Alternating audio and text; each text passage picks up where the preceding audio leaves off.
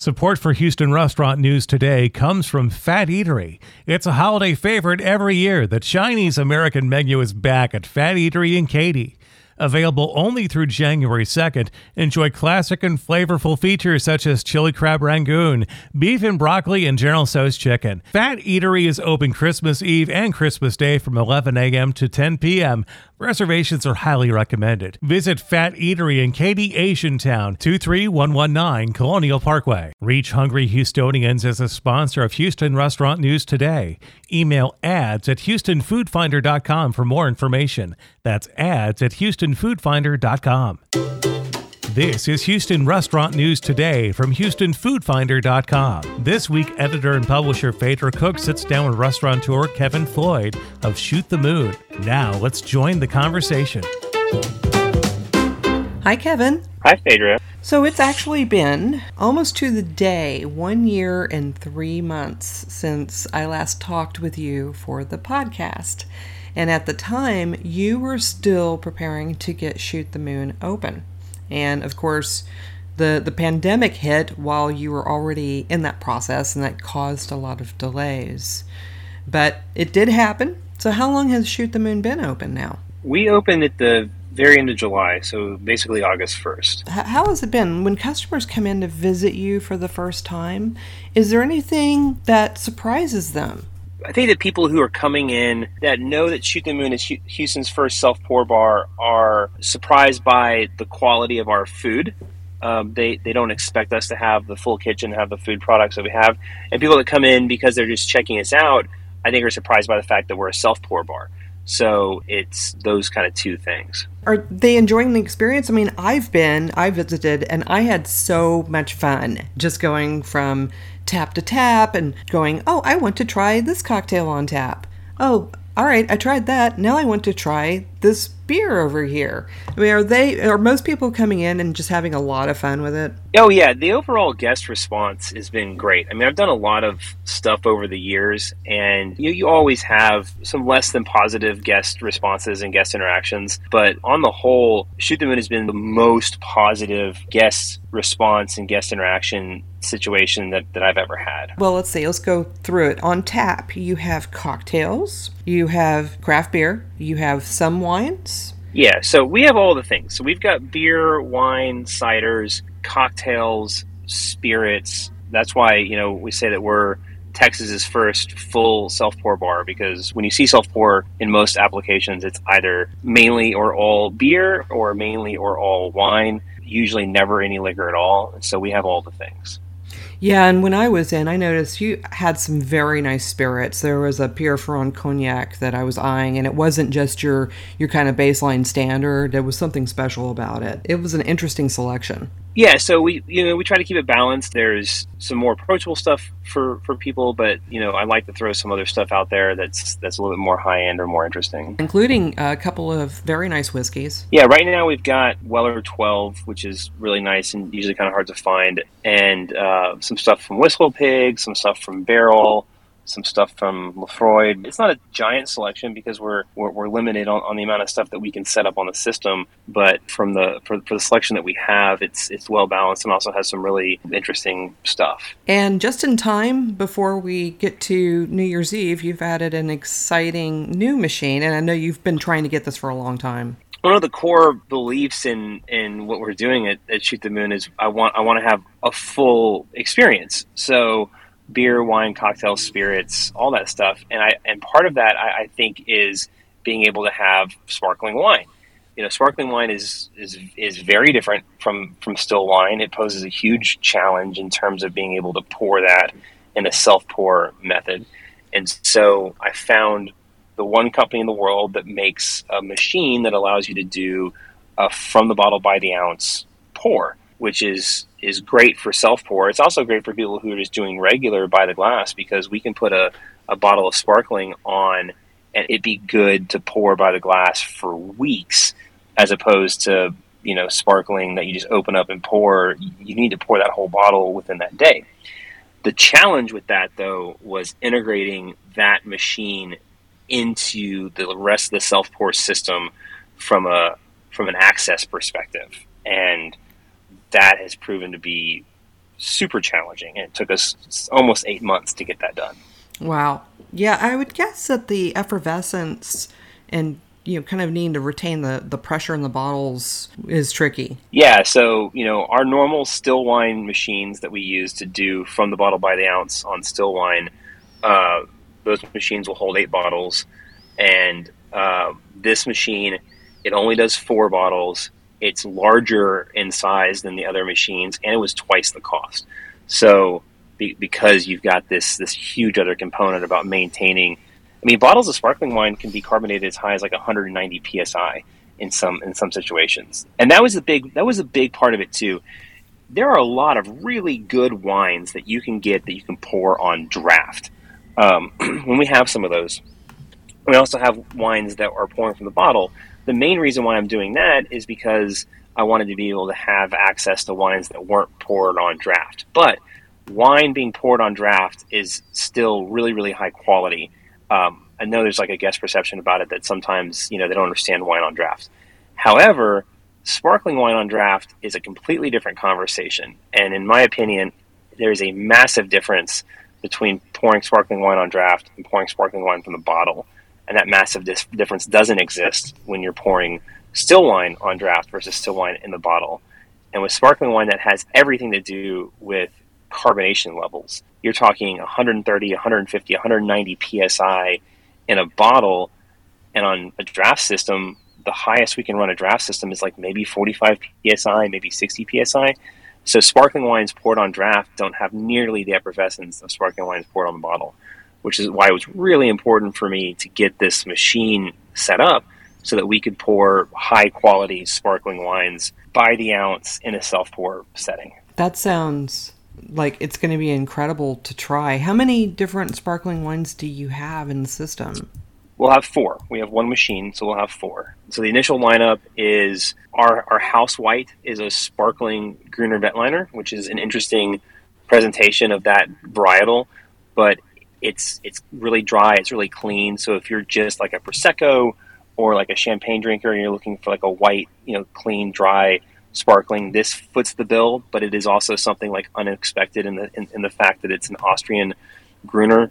I'm going to have a French Rosé. It's technically not Prosecco because it's not DOC'd as Prosecco, but it has all of the things that would make it Prosecco. So you can call it a Rosé Prosecco. A Lambrusco, a true Lambrusco. It's going to be semi-sweet, so it's not totally bone dry, but it's not like overly sweet either. I really like it. It's got a nice balance. And then my personal little favorite, which I don't know how well it's going to go over because it is so weird, is a dry hopped Pet Nat. And Pet Nat is a traditional French method for making sparkling. It's kind of like the farmhouse version of champagne.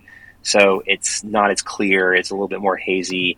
It's got a little bit more, character. And this is from an American producer that makes a really great Pet Nat, and he did a batch of it using mosaic hops in the barrels.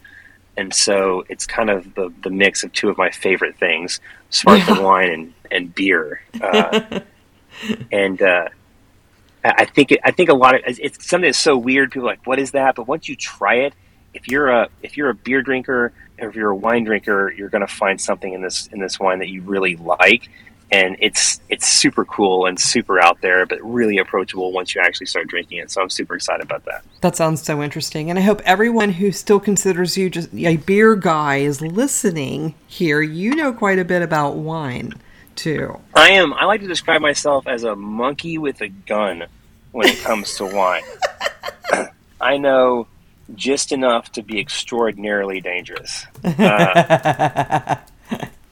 There are people that know way more about wine than I do, and I defer to them. Guys like Sean Beck and Justin Ban are significantly more savvy than I am. I know what tastes good. I know what I like. I like to find interesting stuff, but and I really enjoy wine a lot too. Sure. And of course, Sean Jensen worked for you over at the Hay Merchant, and then he went over to Public Services to work with Justin, and now he co-runs Nancy's Hustle. Yeah. And, that's all very much about wine. And it's fun to see how some of you have, leveraged other things that you know to diversify and go into different areas. I'm going to touch on something that I'm hoping is not going to be too much of a sore spot for you, but I have to ask you, how do you feel about the fact that the Hay Merchant is winding down? It's sad. I just had a conversation with someone yesterday, an old regular of mine that hadn't been in to Shoot the Moon yet and came in for the first time, and we were hanging out talking, and he was saying, he's like, man, that place was such a part of. It's such a part of my life, and it's such a part of the neighborhood. It's really sad to see it go. Yeah, I feel the same way, that it's, it was a huge part of my life, and I put a ton of energy and effort into that concept. But that's the nature of hospitality in a city like Houston, where the vast majority of concepts don't own the real estate that they sit on, and every time a lease comes up, it's an opportunity for them to make a change. And it's just a changing nature of what a place like Montrose looks like. It's of course really sad for me too, because I was there all the time, and I would come in with my laptop, and I'd be there at like 3 p.m. for happy hour, and pop my laptop on the counter and get some writing done and enjoy a delicious craft beer.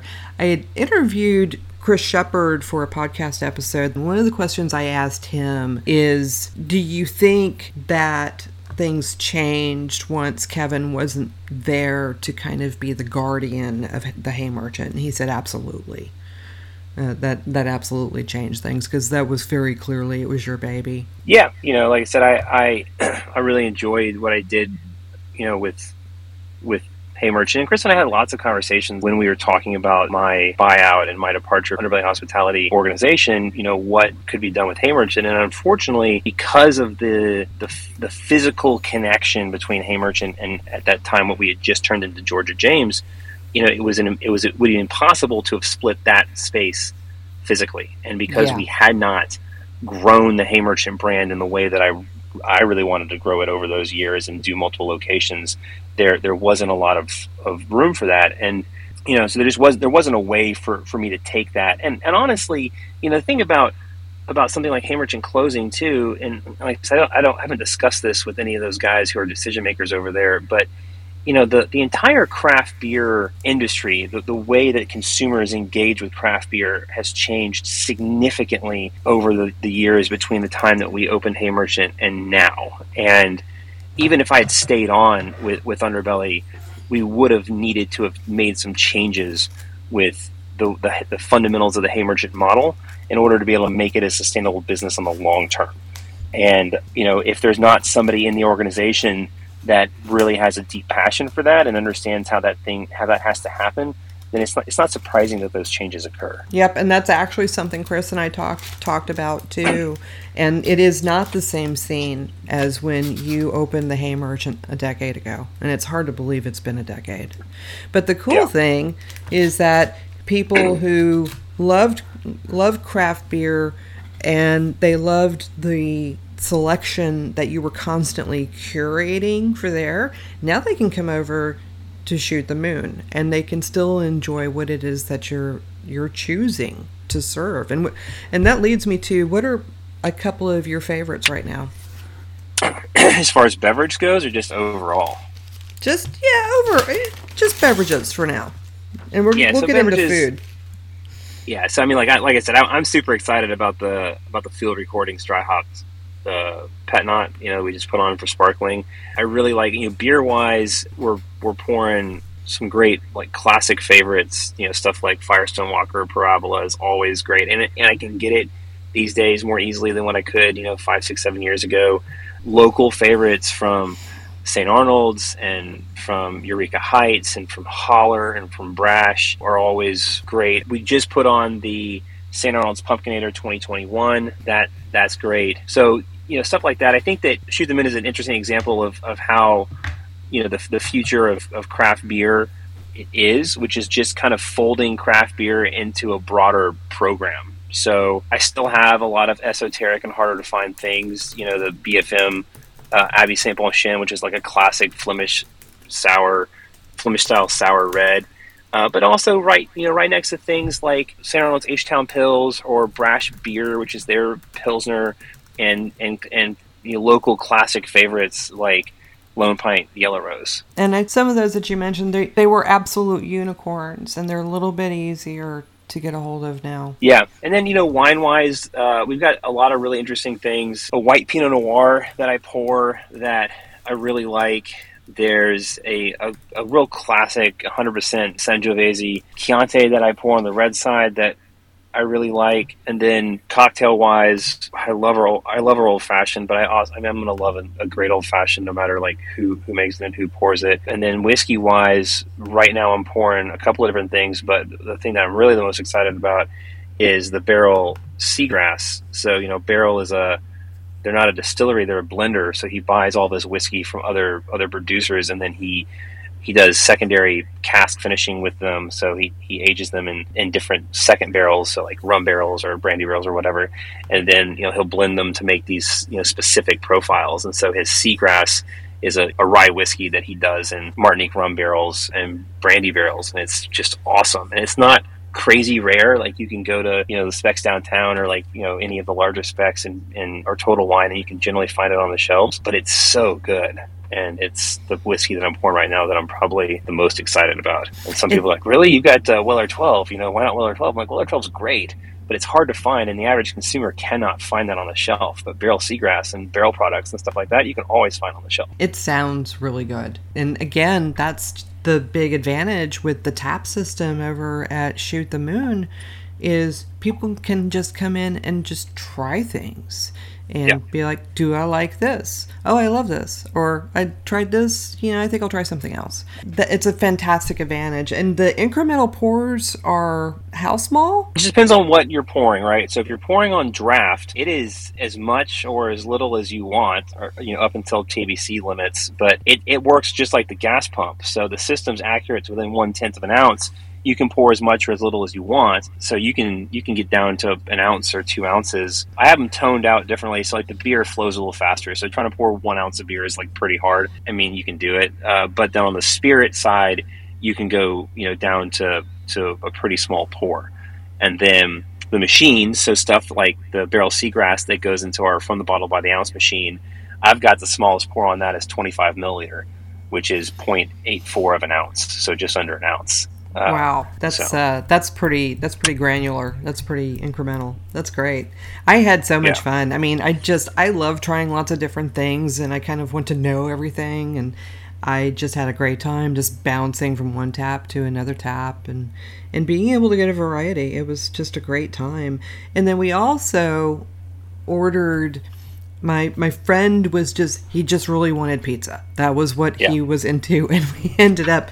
So we ordered 2, but we started with this dish that really was a big eye-opener for me, and it was your black garlic bread. Yeah, so our black garlic cheesy bread, it's one of our most popular items. It's one of my favorite items on the menu. It's not a complicated dish. It is our pizza crust, it is a black garlic butter, and it's our house-blended cheese. So there's nothing complicated about that in terms of like ingredients, except for the black garlic. So black garlic, you can find in the store. It's fairly expensive. It's really expensive, when you compare it to like fresh garlic.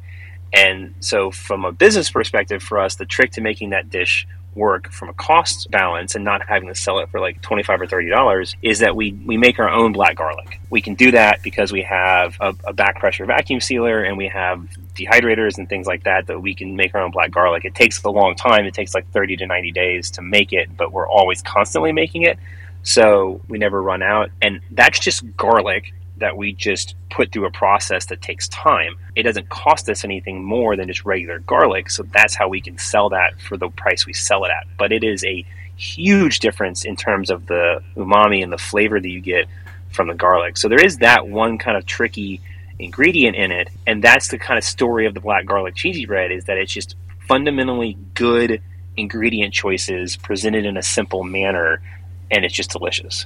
It absolutely is, and you're right. It's like an umami bomb. A hard cheese like a Parmesan is going to carry a lot of umami anyway, but the black garlic gives this cheesy bread like I mean, it's just like a 1-2 punch, and it's very memorable. And it's definitely, I always look for dishes that I crave later, that I'm thinking about again later. That's always the mark of a great dish to me, and I definitely I think about that a lot.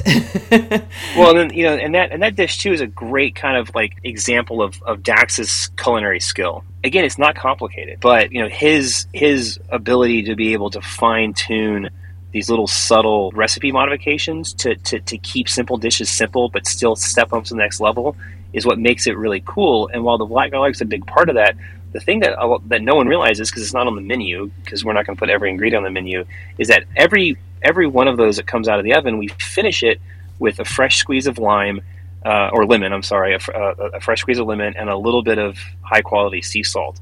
And it's that subtle understanding of like the balance of savory and acid that changes that whole dish into something that's like really amazing. And when I've tried that without the lemon, it's a completely different experience. And it is a small, easy, cheap little thing to add, but it takes somebody with the skill level that Dax has to be able to understand the importance of how acid plays into food to make that addition. And you just don't see that happening all the time. I think it's awesome. Yes, and he does do such a good job with it. And right now you've currently got a drumsticks dish, correct? Yeah, so we call it not chicken wings because I wanted to keep the word chicken wing on the menu just so people could understand that that's what this dish is.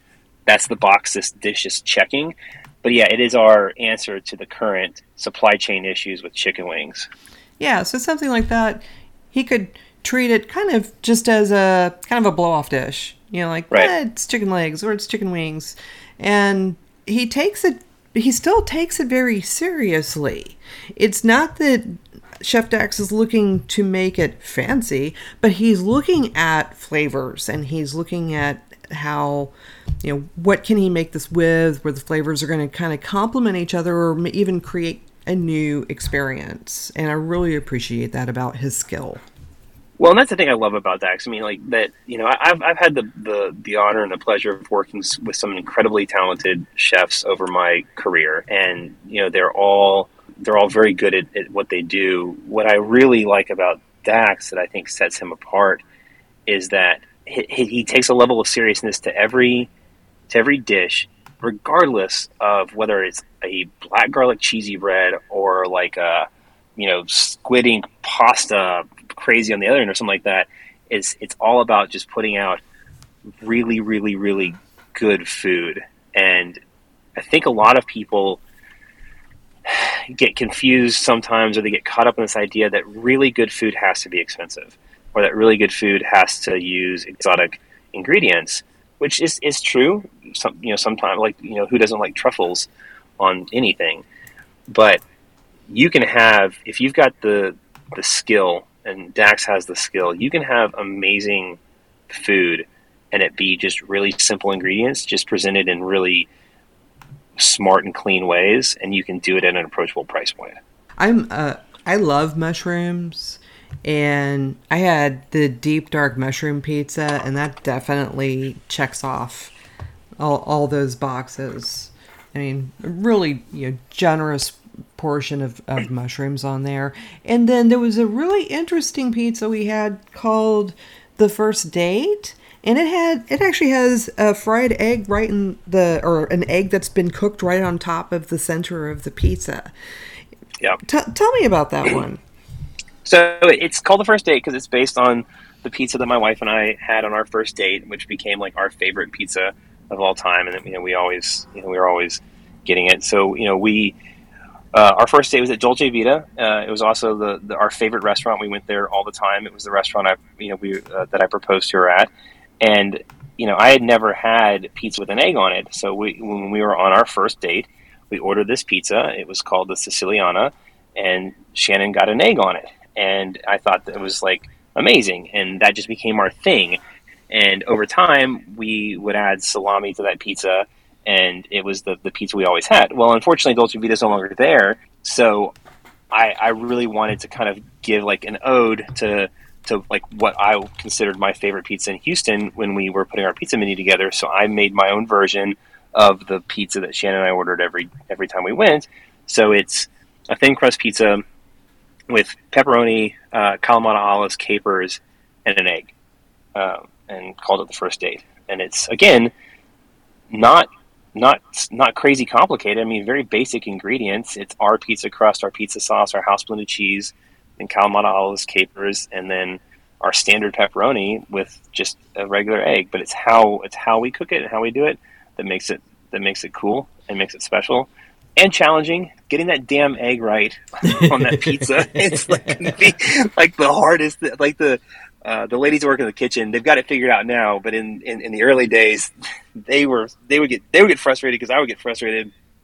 And we finally got it worked out to where we can get the pizza perfectly cooked and the egg perfectly cooked, and it works out, and it's great. I mean, it gives this kind of savory, delicious flavor to the pizza that you don't find in any other method besides putting an egg on it. So, I was actually wondering when the pizza came out if getting that egg right was tricky. Yeah, it's super tricky. We have to half pass the pizza, and then we pull it halfway through the run and drop the egg on it, and then finish the run. How is the yolk supposed to be finished too? It's supposed to be like an over easy egg, so the white should be cooked all the way through, and then the yolk should have just that sheen of like slightly translucent white over the yolk. But when you hit it, it should break. I'm so glad I ordered it, because when that First Date pizza hit the table, I love Kalamata olives too, and when that hit the table, I was like, oh, I am so glad I ordered this. And it's just a very attractive pizza too. It's got a lot of color to it with the egg and the olives and the sauce and all that. But our pizza, like, I love our pizza. I think our pizza is like some of the best pizza I've ever had. And we spent a lot of time developing our crust recipe because we wanted a crust that could do all the things. That could be a thin crust, and could be a pan pizza, and could be used for pita bread and for our sandwiches and stuff. And so we spent a lot of time developing that recipe. And then our pizza sauce is really simple. It's 99% tomato and 1% salt. It's just that we found really high quality canned tomato to make that base sauce. And so it's just a hey, here's this really good ingredient presented in a simple way. And our house cheese blend is, again, not crazy complicated. It doesn't have 7 cheeses in it or anything like that. It's 3 cheeses, but finding good sources, so we buy our mozzarella and our provolone from an American producer that makes, has really high butter fat content, makes really great cheese. And we add a little Gruyere into it, especially in the pizzas. Cause I didn't know until after we opened, I met with the guy, he's now one of our main suppliers, that they specify in just supplying to the pizza industry. And he's like, who do you buy your dough balls from? Who do you buy your blended cheese from? And we're like, and he's like, who do you buy your sauce from? I'm like, we don't. We buy the ingredients and make it. And he's like, that's not very common. And I'm just like, oh, well, I didn't know that. Dax and I had never made pizza professionally, so we went at the pizza problem the same way we go at anything else, which was just like, let's figure out how to make it good. Not realizing that, according to this guy, a lot of pizza places are buying a dough ball or buying a sauce or buying a blended cheese that's made by somebody else. Yes, and I'm glad you brought up the crust, because I also thoroughly enjoyed the texture. Your pizza gets those nice crispy bubbles on the outside, which I absolutely adore, but it's also got a nice chew to it. Yeah. And it's thoroughly enjoyable. Yeah, I won't go too far into the details of the crust recipe because it took us months to develop, and there's some atypical things that we're doing in there that make it do those things that I think classic pizza guys, if they got to look at specifically our flour mix ratios, they would like flip out. But there's nothing funky in there. It's all all natural, good quality ingredients. There's just things in there that you don't find in a normal crust that really make that crust stand off. And the other thing that was challenging about that too is that I wanted a crust, because we do have a vegan pizza. I wanted a crust that was also our daily crust that could also be vegan. So avoiding the milk, which sometimes gets added into breads, was also a little challenging. So that presented it. But I'm super proud of all of our food, but specifically our pizzas. I think are awesome. I had such a good time eating them. I mean, they're really good. And the other dishes I tried there as well. I think the last thing that we should touch on is, I know from our prior podcast interview that from the outset, your goal, even though you've got this wonderful alcoholic beverage selection that will make, the adults very happy, Shoot the Moon is in fact a very family-friendly place. Yeah, I mean that's a lot to do with where my partners and I are at in our lives. We all have kids. Our kids are relatively the same ages. Dax's kids are 7 and 8, I think, maybe 9. My daughter's 5. So part of that was our lives.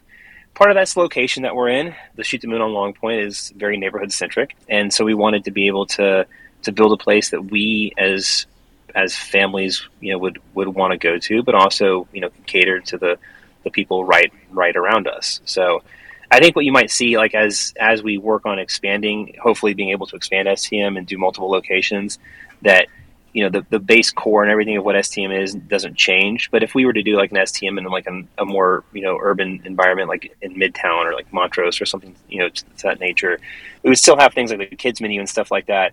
But that I think the local population probably wouldn't lend itself as much to to bringing families in. So you'd probably see it shift a little bit more towards the adult only. But in Spring Branch, it's definitely huge families, and so it's not uncommon to see strollers and kids and stuff in there. But on the same note, I mean, you'll see a good mix of, especially on Fridays at that 7:30 switchover, we've got families that are in there, but we also have a lot of younger people who are hitting up STM to start their night, and they're going to go. The families are getting ready to go home around that time, and then the non-families are getting ready to spend time out. So yeah, I think it's a wonderful fit for Spring Branch. It's a great neighborhood for Shoot the Moon to be in. Is there anything else that you would like for our listeners to know? Come check us out. I'm super proud of all the things that we're doing at STM. I'm super proud of what we've accomplished there. It's a cool experience. If you've never tried self-pour, it's a great place to try that out. And come check us out. It's an awesome place to go have a drink and have a bite. I also recommend go check it out, folks. I had a wonderful time there. Kevin, thank you so much for your time. I really appreciate it. And good luck with Shoot the Moon. Cool. Thanks, Fader. I appreciate it. Thanks. Take care. Thanks for listening to Houston Restaurant News Today. To learn more about Kevin Floyd and what's going on at Shoot the Moon, visit HoustonFoodFinder.com. To become a sponsor of this podcast, email ads@HoustonFoodFinder.com. Join us again for Houston Restaurant News Today. Support for Houston Restaurant News Today comes from Fat Eatery. It's a holiday favorite every year. The Chinese American menu is back at Fat Eatery in Katy. Available only through January 2nd, enjoy classic and flavorful features such as chili crab rangoon, beef and broccoli, and General Tso's chicken. Fat Eatery is open Christmas Eve and Christmas Day from 11 a.m. to 10 p.m. Reservations are highly recommended. Visit Fat Eatery in Katy, Asian Town, 23119 Colonial Parkway.